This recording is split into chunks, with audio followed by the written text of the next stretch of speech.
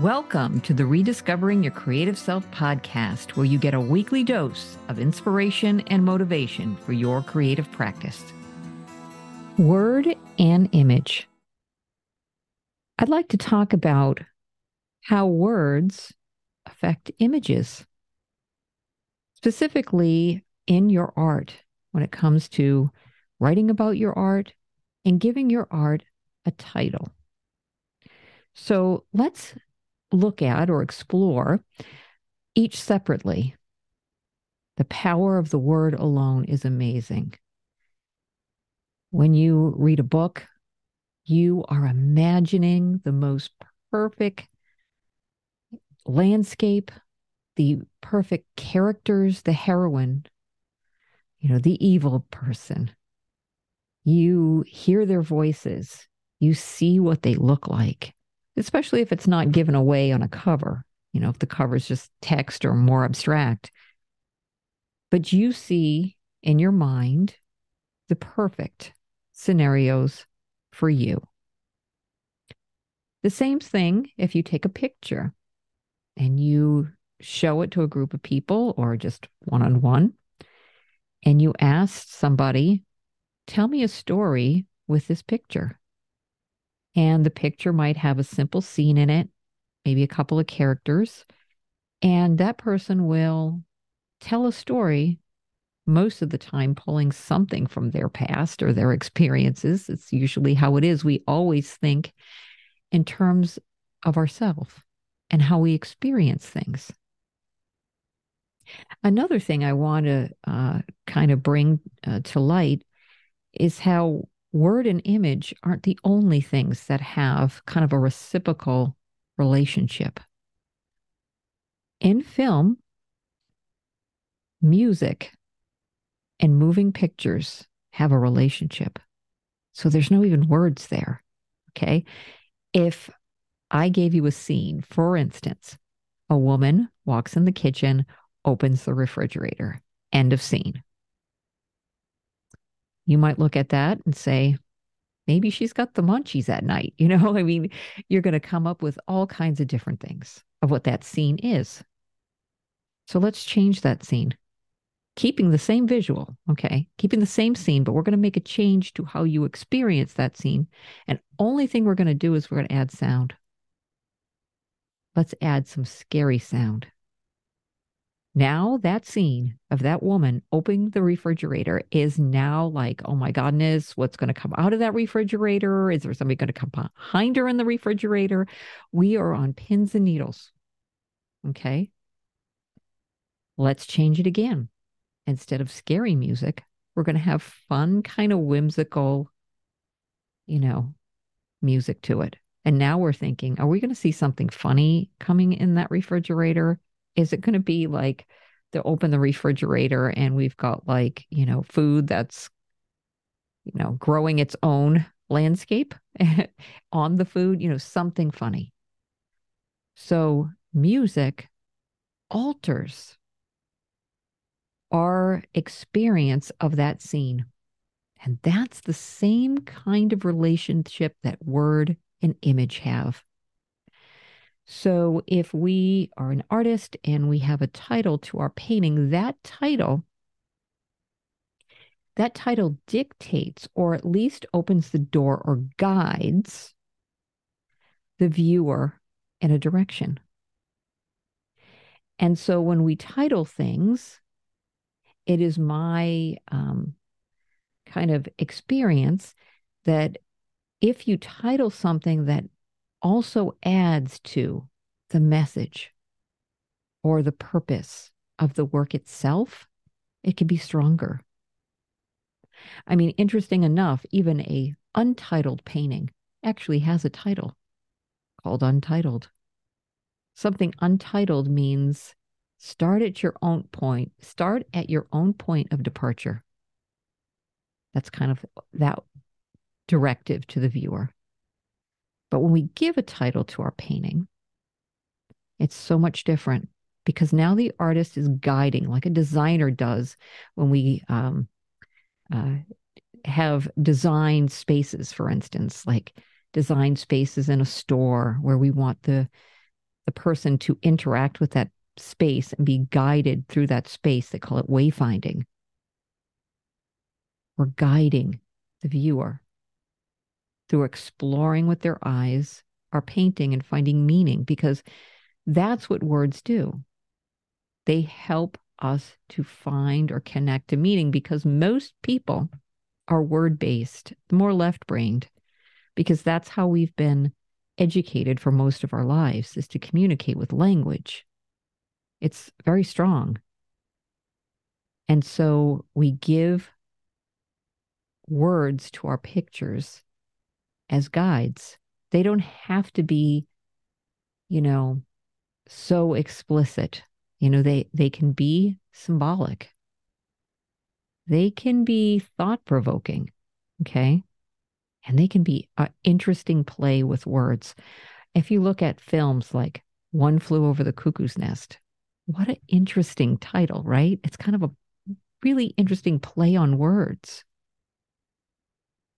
It brings in all kinds of social, meanings that have adopted over time and other things. It's not a regurgitation of what the movie's about, and it doesn't need to be. And in my opinion, shouldn't be. So when you're working on your pieces, okay, and I know it's a lot of work. You work on a painting, you might spend a month, even longer on a piece. The last thing you want to think about, oh no, I have to come up with a title. Try to think about titles as an ongoing part of your process. So it's not like the afterthought, but it's part of it. It's part of the process.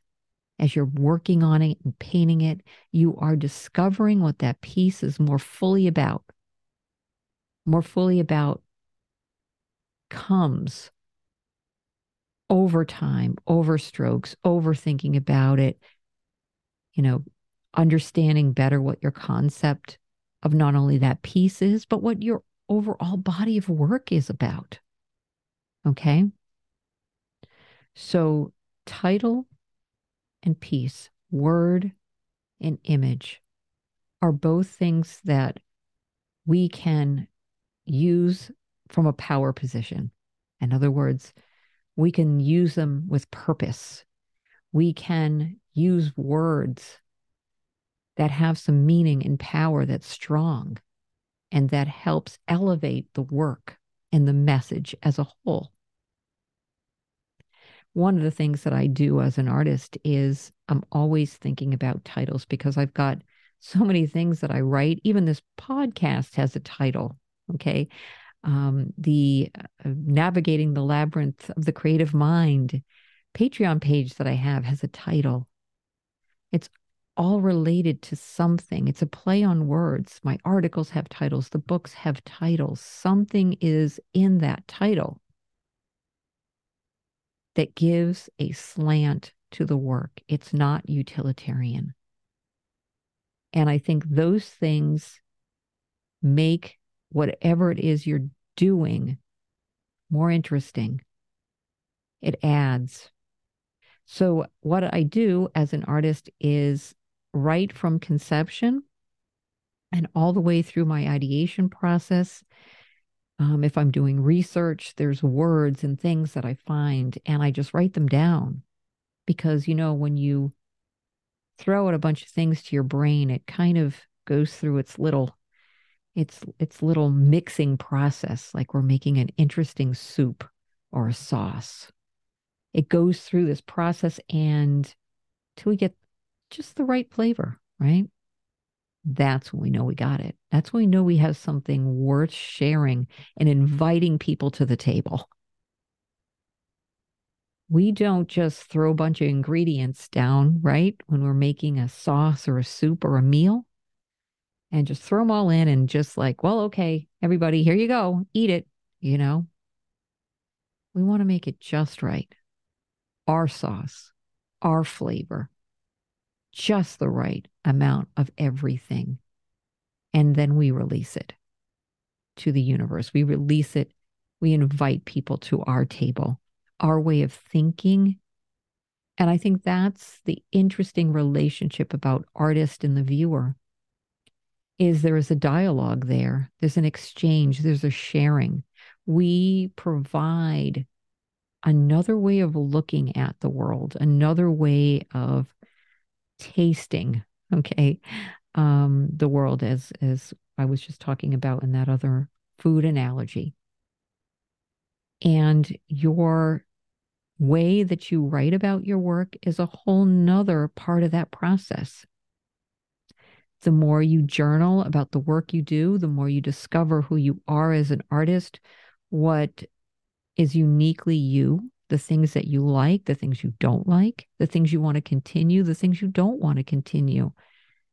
You are better to write about your art. You will be better speaking about your art the more that you're in tuned with your art. You know, as an author and as a writer who's profiled many people, there are only a small handful of people that I have interviewed who are almost instantly quotable. And what do I mean by that? Many artists, I will sit down, I'll interview them, and it's a really long time before I kind of get to the gem of what it is they do and what they're about. And I'm taking parts of sentences that they talked about maybe in the beginning, some in the middle, some in the end, and try to make a perfect quote from that, you know, from those words. And when I'm working or interviewing people who do a lot of writing, they're writers, they're speakers, they're almost instantly quotable because they've done a lot of hours and a lot of time flushing things out, writing about things, saying it, having people respond. When you write, people respond, people have things to say, and you rethink, not because what you said was wrong, but you see how it's being communicated and you shift because you want to make sure the communication is clear. So, that being said, the more you write about yourself, even if it's not in a public way, so in other words, you're not a writer and you're not a public speaker, but if you write in your journal those things, you will become more attuned because you course correct, because you reread what you wrote maybe a month, 2 months, a year later. You change constantly. You know more about what you like and who you are. The more you become comfortable in moving in that direction, the more decisions you make. You know, the interesting thing about painting and knowing yourself is when artists first start to paint, they're indecisive. They don't want to make a mistake. So it takes longer. But the more practice that you do, the more that you do, you're decisive. There's no hesitation. You put it down, and that's what makes it important.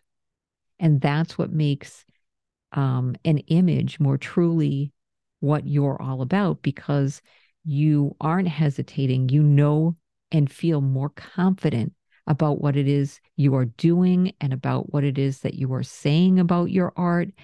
And that confidence is what comes through in the end.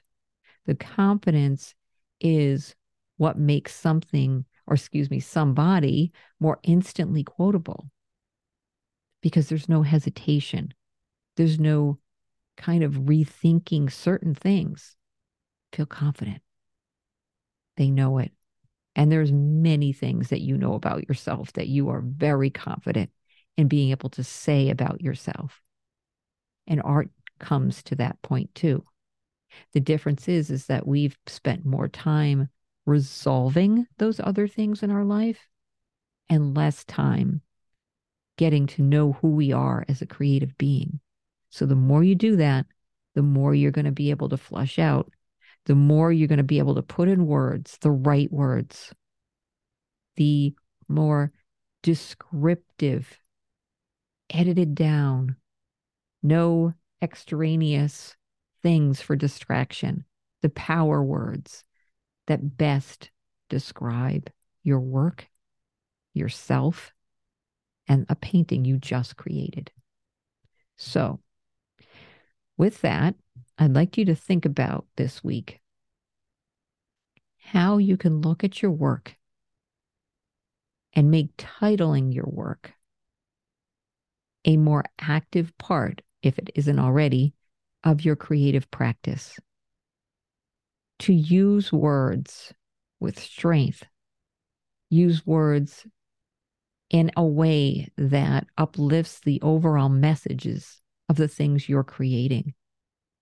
And maybe there's even a connection between all of those paintings. Maybe it's in a series and the words and the titles become connected as well. So it doesn't become an afterthought, okay, painting's done. Ugh, what am I going to call this? Landscape in blue, which can be interesting if you have a reason for it. But titles and words and images together can be extremely powerful. So with that, I hope you have a fantastic week. And as always, create from the heart. This audio series is part of my Navigating the Labyrinth of the Creative Mind Patreon endeavor. The site uniquely intermixes self-reflection and personal storytelling with exploratory mixed media techniques and expressive approaches to art making, elevating the creative consciousness and guiding each person on his or her own path to discovering the creative spark that resides within. Check us out at www.patreon.com/Lisa L. Cyr, and that's spelled CYR.